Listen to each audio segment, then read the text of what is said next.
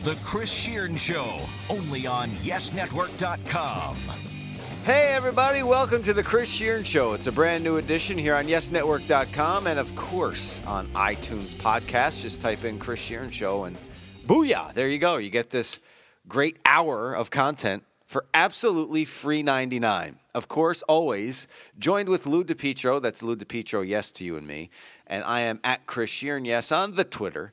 We're also on Facebook now. You can go to our Chris Shearn Show Facebook page. And, hey, give us a like. Give us the thumbs up. Join the 203 that have already done so. Yes. Why are you on the outside looking in like the Nets are no longer doing in the Eastern Conference playoff picture? Segue. Look at that. Already, I'm on fire. This is under a minute I'm on fire with the seg. Doug would be proud of me wherever Doug is right now. I know he would be. He's at SNY. Anyway, moving on. The Brooklyn Nets. Who would have thunk it? They hadn't won 3 in a row all season long, Lou. Yeah. Not 3 in a row all season long. They are currently in the midst of a 5-game winning streak. Now, a lot of Nets fans remain skeptical because of how this team's resume has gone forward this year. You know, we've talked about it, the whole Paul Abdul MC Scat Cat song from back in the day in the 90s. We have. 2 steps forward, 1 step back. So I would not fault a Nets fan out there for sitting there waiting for that step back to happen, considering their next 8 games, their next 7 in a row. The last one is against Orlando. Mm-hmm. You know, throw that one out the window. It might be the most important game of the year, though. They might need to win it, considering the 7 games before that, starting with the Raptors tomorrow night. They have Raptors, Hawks twice, who are atop the Eastern Conference. And have a very legitimate reason for wanting to beat the Nets, because they own the Nets' first-round pick. Exactly. A lottery pick is better than number 14. Right. So the Hawks are the Hawks are not taking those games off by any stretch of the imagination. I can guarantee you they're not. Mm-mm. Okay, so let's break it down. They have the Raptors. They have the Hawks twice. That's 3. I know they have the Bucks in there. That's 4. They have they Raptors. have the Wizards. Yeah, go ahead. Why don't you give it to me in order? It's Raptors at the Hawks Saturday. That's a tough back-to-back. Back-to-back, yeah, and a belly-to-belly. Portland on Monday back at Barclays. That's the makeup. Then Atlanta at Barclays. Again. Then Washington, I believe, next Friday at the Barc. At Milwaukee. I forget who the game is in between at the very end, and then Orlando. So they have another back-to-back. I know it's the 12th and 13th because those are the last 2 televised on Yes. It's Washington, Milwaukee. Yes. It's Milwaukee. Chicago's in there, too. I'm sorry. Chicago's in there. It's Milwaukee and I think the Bulls back-to-back, the 12th and the 13th. Right. So Washington is like next Wednesday. Right. So you're talking about the next 7. This is what I said on Twitter, and it's exactly word for word correct. You could say take it one game at a time all you want in the post-game press conferences after wins.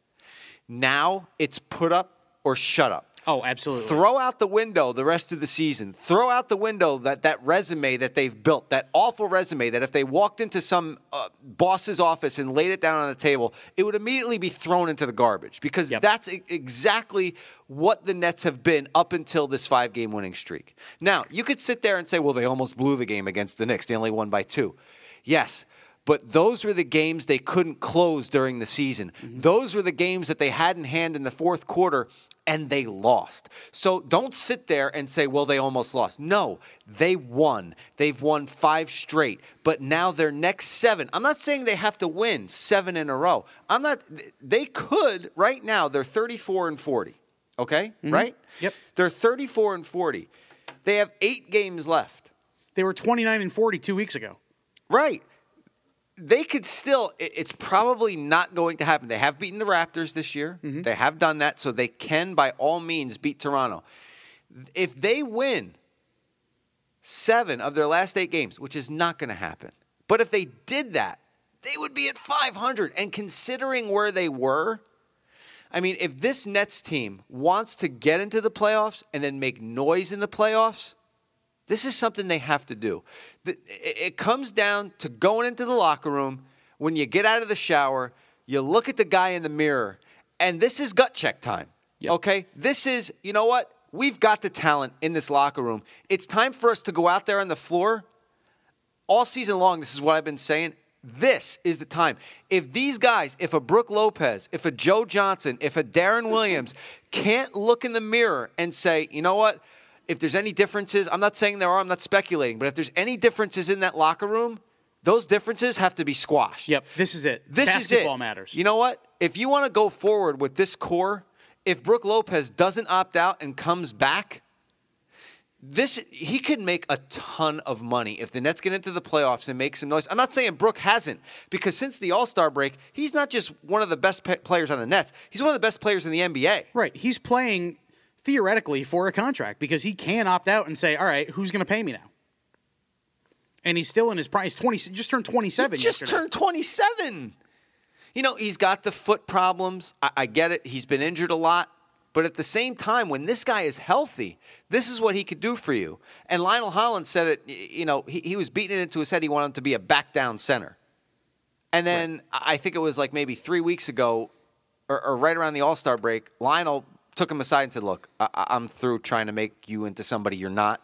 Just be yourself. And since that time, Brook has gone off. It started coming off the bench. Now it's as a starter. And even when he was coming off the bench, Lou, he was playing more minutes than Mason Plumlee. Yes. You know, here's the thing. This is I'm going to go to the 2 steps forward, 1 step back thing again. The last 5 games, people can say, oh, you know, the Nets, they play 7 games against playoff teams, and then the Magic, blah, blah, blah. They're not going to do it. Their 5-game winning streak, they've beaten the Cavaliers. Right, who are number 2 right now. It started with the Hornets, who are in contention for that 8th playoff They had spot. to win that game. They beat the Cavs. They beat the Lakers, who, okay, you know, it's the Lakers. They beat the Pacers, also in contention for that 8th spot. And then they beat the Knicks, who, yes, are the worst team in basketball. But those are the games you have to win. They've beaten the Knicks 4 times this year. Knicks, and you saw the Knicks didn't roll over. Cleanthony Early had 14 points in the fourth quarter. You look at the Yankees last year, and they missed the playoffs by what? 3 games? 3 games? Yeah. They were 2-4 against the Astros. Right.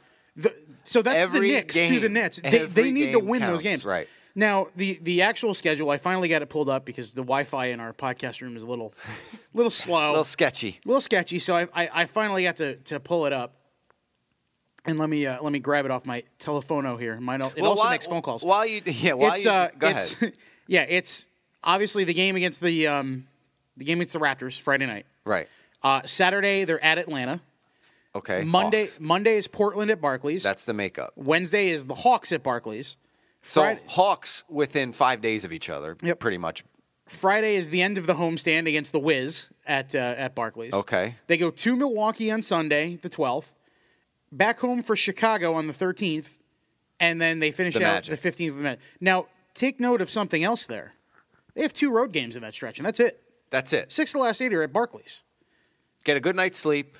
You got your sight lines. Yep. And you know what? Lionel, practice at Barclays Center every time you play there because it seems to work. Yep. And it seems like the Nets are really starting to hit their stride when they really, really needed to hit their stride.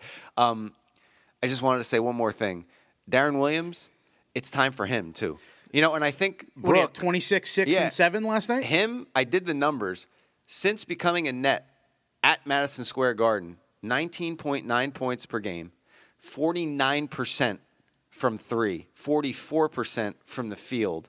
And I think he averaged 6 assists and 5 rebounds per game at the Garden. And one showing up by Jeremy Lin a couple of seasons ago. When he had 38, yeah. The 2 steps forward, 1 step back thing was, I tweeted this last night in the midst of that near meltdown in the fourth quarter. The Nets led by 14 with 12 minutes to go and needed a tip in with 2 seconds left. And Langston Galloway still had that shot to win the game with 2 seconds left. That is why the Nets are 34-40. Because against the Knicks, who are playing assorted D-League and should still be in college all-stars, they can win those games. They're not going to win those games against the Cavaliers, against the Bucks, against the Bulls, against the Wizards, against the Heat. Against the Hawks, who might be their first round opponent. They're not going to win a game against the Hawks, I don't think. But let's not say no, but the point is, the Knicks are the worst team in basketball. And they barely won that game. So you have to not do that. You can't do that. Come here. Yeah, it's taking the foot off the gas. It's taking the foot off the other team's neck, and that's something that the Nets have done all season long, and they've paid for it for the most part. There have been at least 5 or 6 games that I was a part of in studio where they had the lead in the fourth quarter. I'm not saying late in the fourth, but in the fourth quarter, they couldn't close. So if you take those 5 games and make them wins instead of losses, they're looking at 39 wins right now, and they're looking at the 6th seed. Again, like I said, the Yankees were 2-4 against the Astros last year and missed the playoffs by a handful of games. So you have to make hay while the sun is shining. It's an expression. I don't know what it means, because I've never made hay. But you get the point. That's 7-game losing streak after winning 6 of 7 in late December and early January. And early January was only the 1 win against the Magic. But then they go on a 7-game losing streak. You can point to a lot of things with this team as to why they are where they are. Fact is this. You hear baseball teams talk about it all the time, especially the wild cards, Kansas City, San Francisco, Oakland last year, how, we've been in playoff mode for a week or two now, so when we get to this spot, we're ready.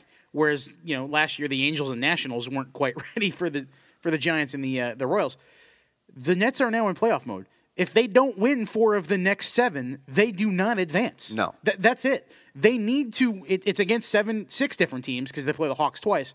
But if they don't win 4 of their next 7, they don't advance. And right now, as we sit here, the Celtics are only a half game behind them. They hold the tiebreaker.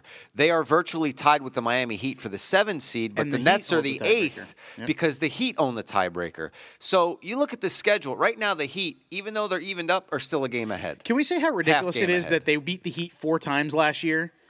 And then without LeBron, the Heat beat them 4 times this year? That's weird. And they didn't have Bosh, I think, for the last 2 games that they played the Heat. Definitely the last one. I'm not sure about the last 2. And Bosh killed them last year and this year, especially in the playoffs last year. Whenever the Heat needed a big 3, it was Bosh putting a nail in the coffin. Yep. And you go back to last year, this is what kills me about last year's Nets team. I mean, they put together pretty much – it was an old dream team, but it was still a pretty much it had surrounding players that knew their role. You had Pierce, you had Garnett, you had Lopez, you had Williams. You had the pieces in place, and Joe Johnson, I can't leave him out. You had the pieces in place. Okay, well, Lopez was injured, but you did, and if he wasn't, who knows what would have happened in the playoffs, what the dynamic would have been. But you had the pieces in place to make a deep run, and in that Heat series, they had 2 of those games. Yeah. They had them. They could have taken the Heat to 7, or they could have even won that series. Think about that for a second. They were perhaps the only team that was... Does Paul Pierce leave if they beat the Heat and maybe put themselves in a position? Now, look, they went 7 against the Raptors. Yeah. If they went 7 against the Heat and needed that late comeback in Game 7 to hold it off. Yeah. Here's the thing with that. They were the only team last year out of the potential teams that could have faced the Heat in the second round and beyond. They were the only team that, I don't want to say was favored with a chance, but they were given the best puncher's chance solely because they had beaten them 4 times. Yeah. Yeah. I mean, and that's what they won 1. That's what gave Donnie Marshall and I confidence after they beat the Raptors. Hey, this team could beat the Heat. Why can't they? They swept them 4 times in the regular season. Yep. But it's a lot like hockey. You get bounces. Yep. You don't get bounces. Sometimes the shots fall. Sometimes they don't. Wide open looks go down. Sometimes they clang off the rim. It's just the way it bounced last year, and it's unfortunate for the Nets because they busted their rear ends to put together that team and to put them in that position. They just, they didn't play D at the right time. They gave Bosh those wide open looks at the wrong time, and that's what happened. And when you get to this year's team, win, lose, or draw, when you look back at them, let's project they go 500 the rest of the way. All right. Just because a lot of people think they'll go 1-7. Nobody really thinks they'll go 7-1, but let's go in the middle. They finished 38-44. So 4-3, or no, 4-4. You're saying 4-4. 4-4. They finished 38-44. Okay, could be enough for the 8th seed. It could be. When you look back at this season, you'll see a 38-44 team. That's the difference between this year's team and last year's team. Last year's team should have been better. And you look at their record and you say, well, you had this. There is no, well, this happened this year. This is the team. This is what they are. You look back at this 5-game winning streak, which they could up to 6, 7, all the way up to 13, depending on when they lose again. But then you look and see that losing streak back in the middle of the season. You'll see the inconsistency where they get blown out by 30 2 games in a row against the Clippers and the Jazz and then come back and win. If they are this up and down team, this is who they are. All right, just for the sake of argument, because I think we mentioned the Celtics, so we should mention who the Celtics have down the stretch. What's today, the 2nd? Today is the 2nd. So tomorrow, Friday, sorry to date this, but they have the Bucks at home.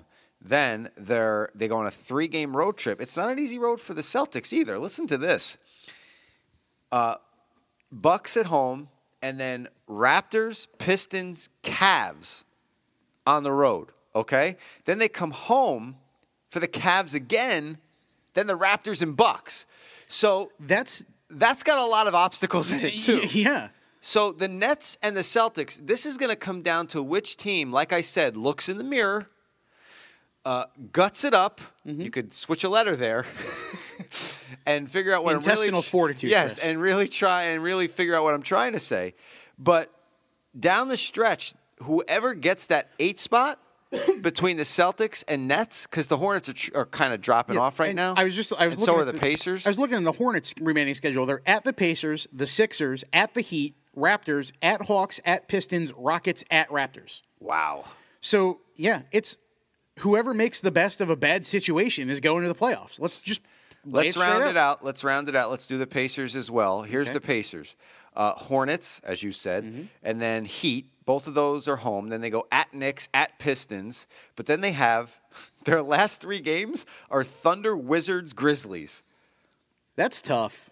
They might now look. The Thunder's going to be playing for something. The Wizards are going to be playing for something. The Grizzlies might be the only team who might give some guys a rest. But they could still, with giving guys rest, they could still beat the Pacers. Here's the Heat, just for completion. Do it, baby. Let's go. At Cavs, at Pistons, at Pacers. All three of those games are in the next 4 days. Wow. Tonight, Saturday, and Sunday. Home for the Hornets, as you mentioned. Home for the Bulls. Home for the Raptors. Home for the Magic. And they close out the season in Philly. This is going to be like a 4-horse race to the finish line. This is like Kentucky Derby. This is going to be like a 4 partially crippled horse race to the finish line. I mean, I hate to put it that way, but like these are teams that, like I said, whoever makes the best of a bad situation is going on. Hey, this is here. I'll put it into perspective for you. We always like to do the movie thing here. This isn't a movie line, but kind of. I saw A View to a Kill, which is one of the worst Bond movies ever made. But Chris Walken is the bad guy, Zarin in it.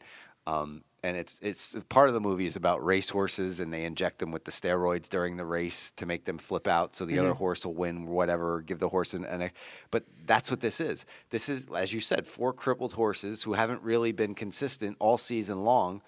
The Heat probably, for the most part, have been the most consistent team, but even the Miami Heat are under 500 right now. Even the Bucks are under 500. Yeah, they've fallen off the wagon. So. This is pretty much, you just heard the schedules between Lou and myself. This is a throw it up in the air or throw it up against the wall and see who sticks. Yeah. It's man in the mirror time. It's the whole Bill Parcells man in the mirror, Michael Jackson man in the mirror. Who's going to man up? Who's going to look in the mirror and say, we want it. Yep. We want to get into the playoffs. We'll see. But it's going to be a very exciting last couple weeks of this NBA season in the Eastern Conference. And I know a lot of people are out there saying, oh, come on. They're under 500. It is what it is. Yeah. This is how it's set up. And Lou and I, we had ways of trying to fix that, but it's not going to happen. At least not for the foreseeable future. And look, let's be fair when we get to the playoffs. If the Nets are playing the Hawks in the first round, maybe they have a chip on their shoulder. They want to beat the Hawks who are going to take their draft pick. Right. If the Cavs play the Heat in the first round, you don't think that it's going to be a slaughter. Yeah. Dwayne Wade and Eric Spoelstra and everyone who remembers LeBron James as a member of the Heat going to want to beat him. Yeah, exactly. They're going to want to beat him. It doesn't matter. Throw the records out. I know. I'm one of those people, too. It makes you crazy. Having a team under 500 in the playoffs that could advance to the second round makes you crazy. But once the second season starts, you throw all that stuff out the window. Hey, you have to. Hampton won in the opening round of the NCAA tournament, and they were under 500 getting in there. All you got to they won their last 7 games or 5 games to be 500. They were 12-17 or something. Yeah, and they ran through the tournament, and then they won their first round game, and then Kentucky took them out behind a woodshed. You're going to have that. Kentucky would probably take the Knicks and the Sixers out behind the woodshed at this point. Segway. So, yeah. Segway. See, you're on fire. I'm good. All right, let's hit the Final Four first. This is something called Quick Hits. The Nets was supposed to be part of the Quick Hits section of the podcast today, but you can't have Nets quick. You got to talk. Because you know what? Let's be fair. Next week when we do this, it's going to be all Yankees, which we'll talk about later. Yes. And then the week after, the season's going to be over. So this could be it for us talking about the Nets. Right. It's up to them. Until a post-mortem, I should say. It's up to you, Williams, Lopez, Johnson. It's up to you, Brooklyn. Yeah, exactly. If we're talking about you or not in the coming. If you can make it there, you got on the right subway. Brooklyn. That's a song. There you go. It's a new pregame song. Final Four. All right. You put Cremora into coffee. What happens? It rises to the top. And I say that. And it makes the coffee taste like, well, I'm not going to finish that. You could figure it out. Yeah. But I used to use Cremora, and it's just awful. But anyway, the 4 coaches in the Final Four: John Calipari, Tom Izzo, H to the Izzo, Bo Ryan, Mike Krzyzewski. The cream rises to the top. Handful of national titles and a whole lot of vacated wins between them. Now look, you have a 7 in there in Michigan State. Yeah. Okay. 7 of the last 8 years, Izzo has gotten that team to now it's 8 of the last 9, gotten them to the Sweet 16. Now he's back in the Final Four for the first time since 2010, and he could win the first national title since 2000. Let me ask you if you've seen either of these two things before you go on. Hit me. Number one, yesterday, part April Fool's joke, part hilarious. Wisconsin. University of Wisconsin-Madison's official Twitter account tweeted a picture of campus, and it's starting to turn green because the snow's melting, and said, "Everything is turning green. Is this your idea of a joke, Michigan State University?" Just having some fun with them, Big Ten brethren, which was, I don't know if you saw that. It was hilarious. I didn't. The other thing I wonder if you saw is, I saw it on Twitter, so I don't know where the graphic, I think it was a Fox Sports 1 graphic. Michigan State is UConn last year. They had the same exact conference record and conference finish. They were the number 7 seed in the East. They beat the same seeds in the same rounds to get to the Final Four. They were a number 7 seed in the East. They are UConn. Like, it's the parallel is scary how their path to the Final Four almost exactly mirrors UConn's. I wouldn't necessarily call them a Cinderella, though. Minus the conference tournament win, of course. They're one of Cinderella's stepsisters. I would say, like, they're a stat. I mean, it's just creepy though that they're like, here they are. Like, nobody hear thought. You. And the other side of the bracket last year, when UConn advanced to the finals, Kentucky played Wisconsin. That was the other deja vu. You're moment. freaking me out now. It's Kentucky, like the Lincoln and Kennedy assassination coincidence. Kentucky played Wisconsin. You're going to break down this like Father Guido Sarducci broke down those coincidences. I couldn't do justice to Father Guido Sarducci. But it's just scary how Michigan State is like in that spot there, and they're that team that you just can't. You can't count them out until they're behind when the final buzzer rings. Everywhere I go, people who know me and people know what I do, and I'm sure it's the same thing with you. Whether it was a family function, my cousin's son's birthday, walking around the gym and having somebody ask me, the question I've been getting, the Yankees is taking a back seat for now. I'm sure those questions will be coming rapid fire shortly. Yeah. But the question was, can Kentucky do it? Can they go 40-0? And my answer was, yeah. I mean, the only team that I thought really matched up. Now, listen, Wisconsin. They won the first 38. You got to do that before you get to 39 and 40. And Wisconsin does match up well with them, but I think Notre Dame matched up better and had more athletic players than Wisconsin. And might have gotten jobbed at the end of that game, but still. Notre Dame, and I think we talked about this, Notre Dame played a perfect game. Yep. Perfect game. Now, I'm not taking anything away from the Irish, but that's a loss. Like, I don't know, pick any other loss in the season for Notre Dame. They will never remember that loss. This loss to Kentucky is something that they will take until they take their last breath. Mm-hmm. That's how historic that win could have been. Yep. You know, Kentucky is Goliath. Let's be honest. They've gone through LSU gave them a game. Columbia gave them a game for a little bit too. Mm-hmm. And Notre Dame, Hampton held it to under 50. They covered the spread. If you watched that Notre Dame game, Mike Bray, the conditioning he had his team in, Kentucky would score a bucket before you could blink your eye. The Irish had the ball and they were driving already to either tie it or take the lead. I mean, it was such a fun. That's what has my love affair with college basketball. That's what keeps it going. Notre Dame for me is games like that. Notre Dame for me is one of those teams, and Wisconsin fits in this segment of the population, and so does Gonzaga. They're one of those teams that will be very good year in and year out. They're one of those teams that will make a deep tournament run year in and year out. They're one of those teams that will never win it all. Right. There's a certain something, minus the 2 years that Butler reached the finals. There's just a certain something, and we're a banked three away from yeah. That would have been Gordon Hayward's resume highlight forever. Holy crap! There's a certain something it takes, not even to get to the Final Four, because Wisconsin's now done it 2 years in a row. There's a certain something it takes to get to that next level, and Notre Dame just never gets there. Gonzaga never gets there. They were the darling of the ball when I was in high school and early college. A 12 when they were, seed. Making all these runs. Right. Then they get to be 1s and 2s, and then they fail, and then this and that, and they've never made the Final Four.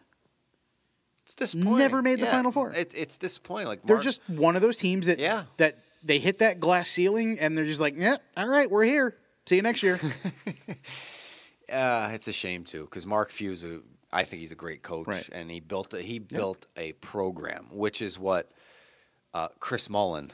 And he's built a program not with these he hasn't built a Calipari at Kentucky program. No.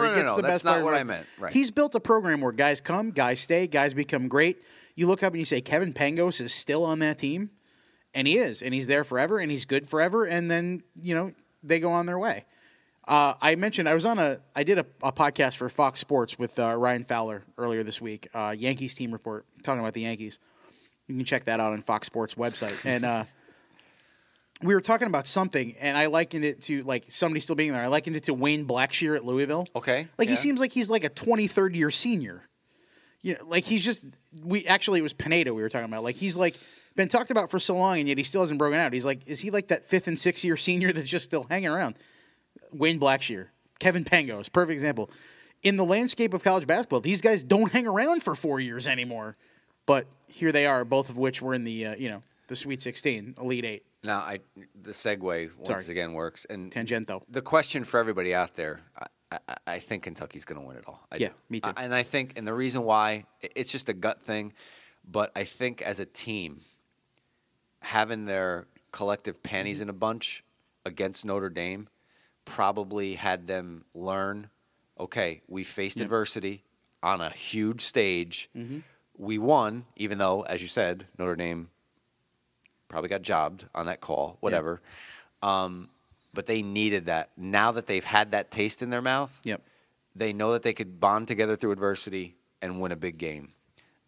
So I think Kentucky, having that opportunity against Notre Dame and beating them, I think that's exactly what they needed to get past Wisconsin and get past Duke or Michigan State in the final. Yeah, I'm going to go Kentucky over Duke, but obviously I wouldn't be surprised if Michigan State pulls off one last one. But when Kentucky gets to that final, they're not only going to remember the taste they had in their mouth against Notre Dame, they're going to remember the taste in their mouth when they watched Shabazz Napier cut down the Nets last season, when they were the number one seed, top team, one of the top teams in the country, overwhelming favorite. And this hot UConn team that was nothing 3 weeks earlier came in and went through them like a hot knife through butter. They're going to remember that too. Yeah. Yeah, and they should. And the Harrison twins will probably be the 3rd and 4th picks in the NBA draft. If that doesn't drive you, I don't know what does. Chris Mullin at St. John's. As you all know, I am a huge St. John's basketball fan. That man. You're the guy? Who they just hired. Yes. That guy who they just hired to run this program, to build this program, to take, I don't want to say build it from the ground up, because I think Steve Lavin, even though they didn't win a tournament game, they did return to the NCAA tournament. Lavin did get them back on the right track. And I have nothing but good things to say about Lavin, because he, in a way, St. John's was pretty much wiped off the college basketball landscape. Yep. When you talked about college basketball, you weren't talking about St. John's, because you knew by the first quarter of the season they were losing to Stony Brook and Iona and, all these lower class teams, and they were done. The Gales and the Seawolves. And no offense to those teams, but St. John's from when I grew up watching them and started rooting for them, Mullin, I have his jersey. I tweeted it. I said we might be talking about this guy later on the show, and we are. Yeah, sorry. Before he signed the deal, he was already working. Matt Abdelmassa got him from Iowa State. The guy went to St. John's. He was the team manager from 04 to 07. He helped Hoiberg at Iowa State rebuild that program. Mm-hmm. So before he even put pen to paper, he was working. Now, I had some doubts about this. My first thought because at first they were bringing Lavin back. Mm-hmm. That was the report on ESPN. Then 3 days later, he was gone. Right. And my first thought, because people started texting me and asking me, and I, maybe it was asinine of me or idiotic, but I said, let's bring Fran back. Get his butt out of the studio, put him back on the sidelines. I mean, he's the guy who built that Elite Eight squad. Mm-hmm. Now look, did he pull his pants down at practice? Maybe. Did he tell the guys what they needed to have in order to succeed? Yes, he probably showed them too. And, maybe that's a bad thing, but they were winning. Listen. I had my doubts. I had my reservations about bringing Mullin back because my first thought was the first thought as a St. John's fan was, it's a name. They're doing this just to make the program relevant. Who knows if it's going to work? But then you listen to the press conference. Mm-hmm. You see a 90-year-old Louis Carnesecca introduce him. Guys like Mark Jackson, he reached out to. He reached out to Larry Bird. This guy, and then he says, I didn't think of this as just a job I wanted. It's an obligation. It's time for me to pay back what this university did for me as a springboard to not only my life and how I grew as a man, but what they did for my basketball career. Now, Mullin had his problems when he was drafted by Golden State. He went out there. He was homesick. He ran up all these phone bills calling his girlfriend. Heard that on the Michael Kay show. $600 phone bills, calling his girlfriend, who was his wife now, calling his father. Mm-hmm. Got into some bad habits, became an alcoholic. Don Nelson told him, look, you're not going to play unless you get help. He went and got help. Everything leading up to this point, he's an NBA Hall of Famer. There was a story about Carnesecca bringing Mark Jackson in as a freshman and asking him if he was ready to go to work. Picks him up off the desk, brings him into the gym. Who's in there? Mullin, shooting. Had the keys to the gym, would open it up at 5 a.m. to shoot. That's why Mullin was one of the best shooters. That's why I have his jersey. He was my favorite player. I was devastated when the Warriors took him. I wanted him to at least stay in this area, whether it been Philly, whether it been the Knicks. The Knicks had the first pick that year. They were not taking Chris Mullin.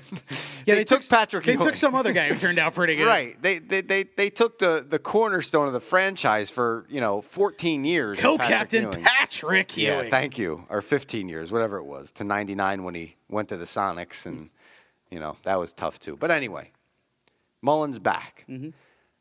As I said, I had trepidation. I had all those thoughts when they started thinking about it. Hasn't coached a game in his career. But it's the same as Steve Kerr. Neither it's Steve Kerr, yeah. It's the same as Steve Kerr. But, immediate thoughts.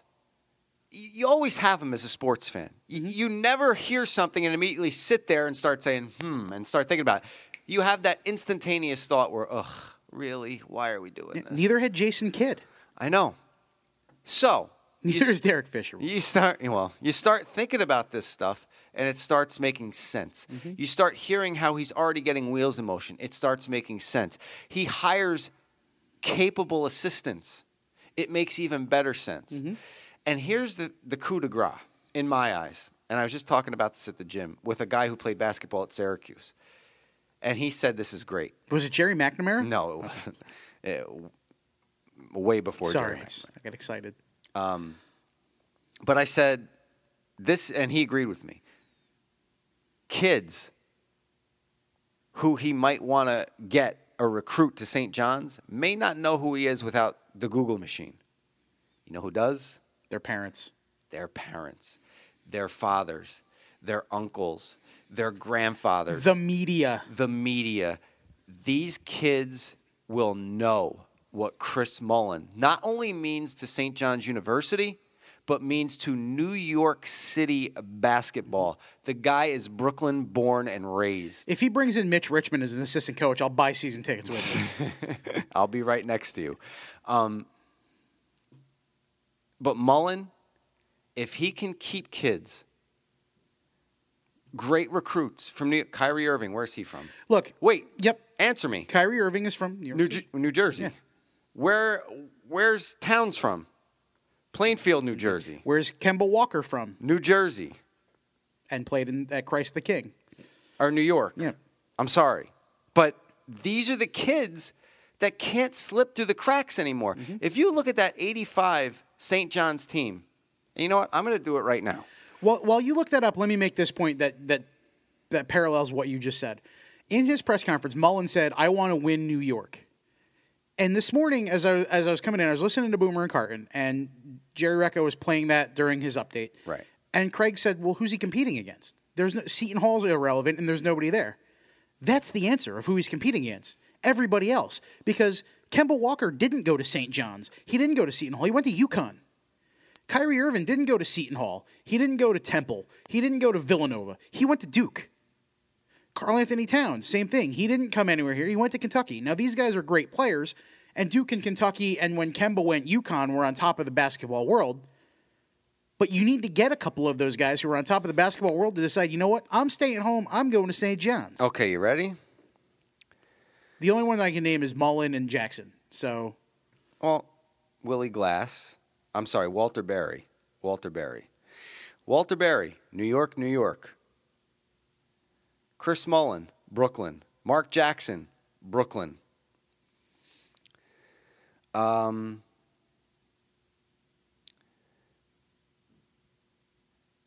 Wennington was from Montreal. Yes, Bill Wennington's Canadian. Mike Moses, New York, New York. Willie Glass, I was right, Atlantic City, New Jersey. Shelton Jones, Amityville, New York. Ron Stewart, Brentwood, New York.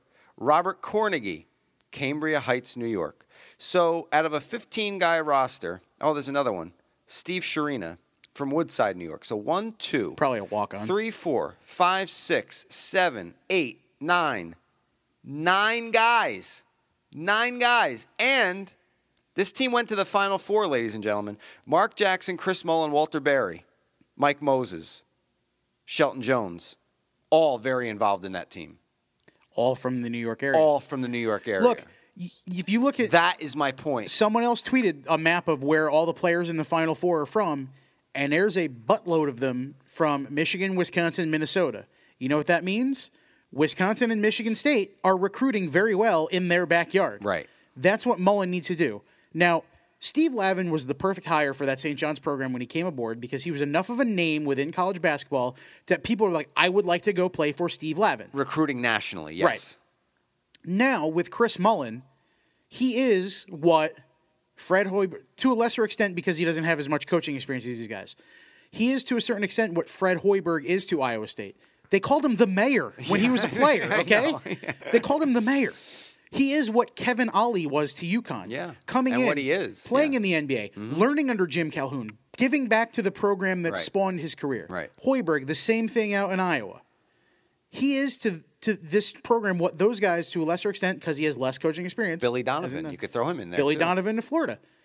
He is what they are. He understands the program, which is very important. People underestimate. He understands the tradition, the value of the St. John's program. He understands the need for St. John's to win their backyard, and he understands basketball. Yeah. He's a Hall of Famer. Who wouldn't want to go play for a Hall of Famer if you're torn? These kids that end up going to, you know what? St. John's has been in the dumps for years. You've said it very plainly, you've admitted. I know firsthand. So not only could there be these kids like the Kyrie Irvings, the Karl Anthony Townses, the Kemba Walkers, what about these kids like Joe Schmo from Pelham who decides, I could go to St. John's or I could go to Iona because they win the MAC every year. Or I could go to, Canisius, or I could go to, they go to one of these smaller programs in a smaller mid to low major program because those teams win. Stony Brook, who's been in the America East Final, 5 years in a row? Look, I know they're in a different conference now, but Syracuse, with their issues with their scholarships, who knows? Maybe some of these guys decommit to Syracuse. They got the Boeheim suspension. Maybe they don't want to go there. Maybe they want to play for Chris Mullin. Yep. Maybe that works in there. I don't know if it does, but maybe it works Doug in their favor. McDermott didn't necessarily want to play for his dad for 4 years, and it turned out to be the best thing that ever happened to Creighton basketball. And I would love for St. John's to cherry pick some Syracuse recruits. Knowing your thoughts on Syracuse, That would make my life. So if that happened, oh my goodness, would I be happier than a pig and you-know-what on this podcast when it did happen. But let's move on. We got to get to the Yankees. But before we get to the Yankees, a couple of housekeeping things. Number one, next week. Thursday night. Thursday, 5 to 7 at World of Beer, New Brunswick, 335 George Street. This podcast will go live to the masses. We need you to be there. We ask you to be there. Jim Leyritz is going to be there. The guy who hit the tide-changing home run against the Braves in the 1996 World Series. The start that Kenny Rogers had that put the Yankees in a 6-1 hole, and they were down 6-3 until the bat spinner Leyritz came up there. The bat spinning World Series tide-changing phenomenon. And for some reason, Mark Wohlers threw him a slider instead of throwing him some 99-mile-an-hour cheese, and Leyritz planted it in the left field area there. Was it Fulton County or was it? It was Fulton County. Fulton County Because Stadium. Turner Field was used for the Olympics that year, and then. So listen, we got Jim Leyritz coming. He's going to sign autographs for $20. He's bringing pictures. He's bringing his book. I've got Steiner Sports Collectibles coming. Anything that Steiner Sports Collectibles, and I'll put the list on our Facebook page so you could see what they're going to have. So it's not a guessing game. You'll know what's there. If you want something, come grab it. They always have great stuff, and they have this new thing where athletes write, like Jimmy will write this story onto an autographed picture. He'll write the entire thing of his thoughts of the at-bat, where his mind was at that day, everything going on at that moment, he writes it over the entire picture. It's a great piece, and Steiner's doing it with all these athletes, like Messier, about his 3 goals against the Devils and the Stanley Cup and whatever. Fill in your favorite athlete. They have them do this, and it's specific. So this stuff is great, and everything that's bought goes towards Jimmy's charity. It benefits his charity work for Major League Baseball. So that's great. Lou and I are going to be there interviewing him for 2 hours, just talking baseball. We'll take some questions from those in the audience. We'll have questions some fun with Jimmy. Jimmy. The audience. Right. You could write them down. Maybe we'll see if we can get him to do a little bat spinning, kind of teach us how to do the bat spin. Absolutely. That would be great. We have a stage, too, so he could show us. I'll bring a bat down. He could show us the bat spin on the stage. And we also have another special guest, a 12-year-old girl. She runs a charity called Daniela's Wishes.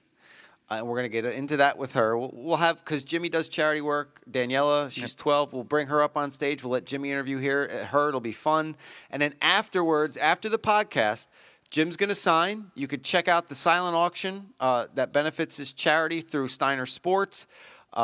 Great food, great drinks, and great company. Lou and I are going to hang and watch the Yankees and Blue Jays. Yankees Blue Jays. With Leyritz. That will be the first start of the year for a man who's very well going to be very well in the spotlight this year. One CC Sabathia. So we'll have plenty to talk about leading up to that game. You guys, as Lou said, could ask us questions, and we might even have a former host of this podcast show up and do a little time too. So it's shaping up to be a great night. All that's missing is you. We need you. Parking is right behind. There's a parking deck. There's a structure right behind World of Beer. You could park there. You could take mass transit in from the city. Yep. There's a New Jersey Transit. There's a New Brunswick stop right down. It's 2-3 blocks away at most, and it's not city blocks. They're short blocks. They're New Brunswick blocks. You get off the train. You walk 3 blocks. You're at World of Beer. That way, if you have some drinks, you don't have to worry about driving. You get back on the train and get back home safe. Yep. That's what we're all about here. We're promoting safeness here. But there is a parking lot. Bring a designated driver. It's going to be a load of fun. We're going to sit there. We're going to talk baseball for 2 hours. We're going to have some fun with Daniela. We'll have some fun, hopefully, with a former host of this show. And we'll fun with Jim Leyritz. Yeah, and we're going to have a boatload of fun with Jim Leyritz. He is so amped up to do this. He is so psyched to talk baseball with us for 2 hours. And we both, on the record, we obviously both know Jim Leyritz very well. Right. Chris from being here for so long, and me from working. I see him at Old Timers Day. I've seen him in Trenton. We both know Jimmy very well, so it'll be a lot of fun for the three of us to be up there and hanging out. It's going to be a hoot. Shooting the breeze, talking ball. So come on out and, like I said, support everything. Yeah, the only thing that's missing is you. Yep. So please, there's no cover. You don't have to pay a dime to get in. If you don't want the autograph, you don't have to get it. But the option is there. Like I said, he's bringing his book, Catching Heat. That's also great. Maybe we'll see if he'll, give us a copy we can give away in the future. Right, right. You never know what could happen. An autograph copy, well, we'll ask him for that. I'm sure he'll do that for nothing. He's great like that. But, it's going to be a great time. So come down, World of Beer in New Brunswick, New Jersey, 335 George Street. Like I said, you could train it, you could drive it. It's real easy, parking behind, and the train station's right down the road. Speaking of Jersey, too, we'll have that podcast. Whatever we do live will be for the live audience, and then we'll have that as a podcast the following day. So if you miss it on Thursday, you'll be able to hear it on Friday, but it's not the same. 2 weeks later, on the 21st, Tuesday the 21st, Chris and I will be participating in I'm going to call it a celebrity softball game because I just want to call myself a celebrity in context. Joey Logano, Dale Earnhardt Jr., and Todd Bodine from NASCAR. Todd Bodine's coming too? Yep. We'll be at Arm & Hammer Park in Trenton. Our good friends from the Thunder are hosting a Dover versus Pocono, the third annual Dover versus Pocono and NASCAR softball game. Those three drivers will be a part of it. Lou DiPietro and Chris Shearn will be in the game. Booyah! Which will be interesting because if they let me live tweet, this could be fun. Yeah. I hope Chris pitches for the other team because I want to take him deep. Unless there's an L screen, I will not be pitching. So we're going to have a lot of fun with that, and then we'll get to talk to hopefully some of those guys, and we'll be down there. If you haven't noticed the way cuts have been going in Yankees camp, Trenton's going to be a pretty good team in April. So you might want to come out. That is, I believe, their fifth home game of the season, fourth or fifth home game of the season. So it'll be one of your first chances to see the 2015 Thunder. You'll get to see Rookie making his debut as the Bat Dog this year. My wife is already mad she's not coming because of that. Oh, bad. So that's Tuesday, April 21st. The softball game starts, I believe, at 4 or 4:30, and the gates open at 4. With anyone with a ticket to that night's game, I believe they're playing New Hampshire that night. You get the softball game? You get the softball game, too. You can come in. There'll be, I believe there's stuff going on with the NASCAR drivers as well. We'll be there. I'll be there getting some stuff for our minor league coverage. It's going to be a good time. You can come heckle us if you want. Do anything you want. I mean, whoever's coaching my team will probably put me at shortstop just as a goof. But come have some fun with us. Come support the Thunder, on their opening homestand. Absolutely. Have a Thunder dog, some crab fries. Check out Rookie. Ooh, the crab fries. There's a couple of good guys. Some guy named Severino is probably going to be there. Who? Bird. Who? Judgy? Aron Judgy? Aron is going to be Aron Judgy? They're going to be a pretty good team. So you might want to come out just to see them, and the softball may not be as great, depending on who's playing, but come out and support everything with that, and, we'll be doing a little bit of and if for Chris Shearn show stuff there as well. For nothing else, come see Lou in shorts. Those pasty white legs you were talking about a couple weeks ago on the podcast? I'll be wearing my baseball pants. Yeah, me too. And now a that cup. you said that. An athletic sip otter. Oh, boy. Real quick, because I have some Michael K. responsibilities that I have to get to, and I can't be late. But the Yankees, as we sit here, 4 days away. Yep, they're playing the half of their remaining spring training games are currently in progress. They have 2 left with the Nats after today. 1 in Tampa, 1 in D.C. Right. Adam Warren is your 5th starter in the most surprising news since the sun rising in the East. You kind of knew that was coming. Especially after Esmil Rogers got clobbered in his last 2 starts. Yeah. Rogers will go to the bullpen. The Yankees sent out some guys as well. Looks like Chasen Shreve and Chris Martin are going to fill out those last 2 bullpen spots. Okay. The only other one left in camp is Bailey. Hasn't pitched back-to-back yet. He'll be there soon enough, I think, but... Yeah, they sent him down. He's still there. Oh, he's still... I thought they sent him down. No, he's still there. He's the only other one still there. I was given bad information from myself. 3 pitchers, 2 spots, but he's the long shot. Gregorio Petit, saw that. acquired from Houston yesterday. Because Brendan Ryan is on the DL. Yep, strained his calf yesterday in the midst of game action. Does a hell of a Harry Carey impression, though. He does, and thanks for hurting yourself an inning after we tweeted that, Brendan. Appreciate it. No, I shouldn't say that. Brendan's a great guy. And I don't want to get fired. Oh, stop. But Petit looks like he's going to be the backup midfielder. Rob Refsnyder and Nick Noonan were sent back to minor league camp this morning, so that's pretty much Petit's job. He's on the roster. Leaves Murphy versus Romine, the ultimate battle one time for all time for the backup catcher, which I think is Murphy's at this point. I don't know, but camp is coming together. Hopefully everybody gets through healthy. The Ryan thing was a bump in the road, but the Yankees went out, picked up Petit. He's basically Brendan Ryan clone. And what about defensive shortstop, decent hitter? What about Texas knee? Fine. He's fine. He played yesterday. He's fine. He's playing today. He's Ellsbury fine. Came through fine. Minor league game fine. All right. Major league game fine. So the Yankees are set up now. Yep. For a full roster opening day, with the exception of Ryan, of course, hurting his cap, but he wasn't a starter anyway. And there's a lot of people that are up in arms about the Refsnyder thing. Why? And I don't get, including one of them is. It was defensively, though, right? That Cashman said that he needed a little bit more seasoning. And I understand, and we go back and forth a lot. Pinstripe Prospects is one of our affiliates, YesNetwork.com, and one of their head writers, Jed, who has covered Trenton as long as I've been going there, and is a prospect bonanza of information. Right. Is one of those who's very much on the Refsnyder train, and I love Refsnyder. He's a great guy to talk to. He's a good player. He's a great hitter. He's learning second base more than adequately defensively. He's one of those guys that I've built such a rapport with that I want to see him succeed because it'll be like, yeah, that's my boy. You know what I mean? Kind of thing. He's not ready, to be the New York Yankees' everyday second baseman, nor is there a spot for him. Robinson Cano didn't break camp either, and in late April, guess who was the second baseman in Tampa? What would be better for his development? Coming up and sitting on the bench and playing behind Stephen Drew once or twice a week, or going to AAA and playing every day? Exactly. I mean, it's a no-brainer. Right. It's like having Mackenzie Skapsky on the bench for the Rangers, and he played 2 games. Now, he's your number one goalie in Hartford in the AHL. His rear end's on the bench all but 2 games. He played against the Buffaloes, Sabres. Yeah. Alain Vigneault said the Buffalo killer. Yeah. Because he beat him twice. Yeah. Well, so is everybody else. It makes no sense. You're absolutely right. He needs to be playing every day. How could he work on his defense if he's on the bench? Exactly. There's only so much that Joe Espada can do with him, taking infield reps in practice. Right. So, but practice isn't the 8th inning of a big game, up 1 with a guy on third and 1 out. And, Refsnyder made, I think, 6 or 7 errors so far this spring. And a lot of those, he's acknowledged, and if you watch them, are, he makes a great play and then not so great throw. It's not like he just throws the ball, and it's not like he Chuck Knoblocked it out there. Yeah. I mean, let's be fair. So, it's better for his development to go be the everyday second baseman at Scranton Wilkes-Barre.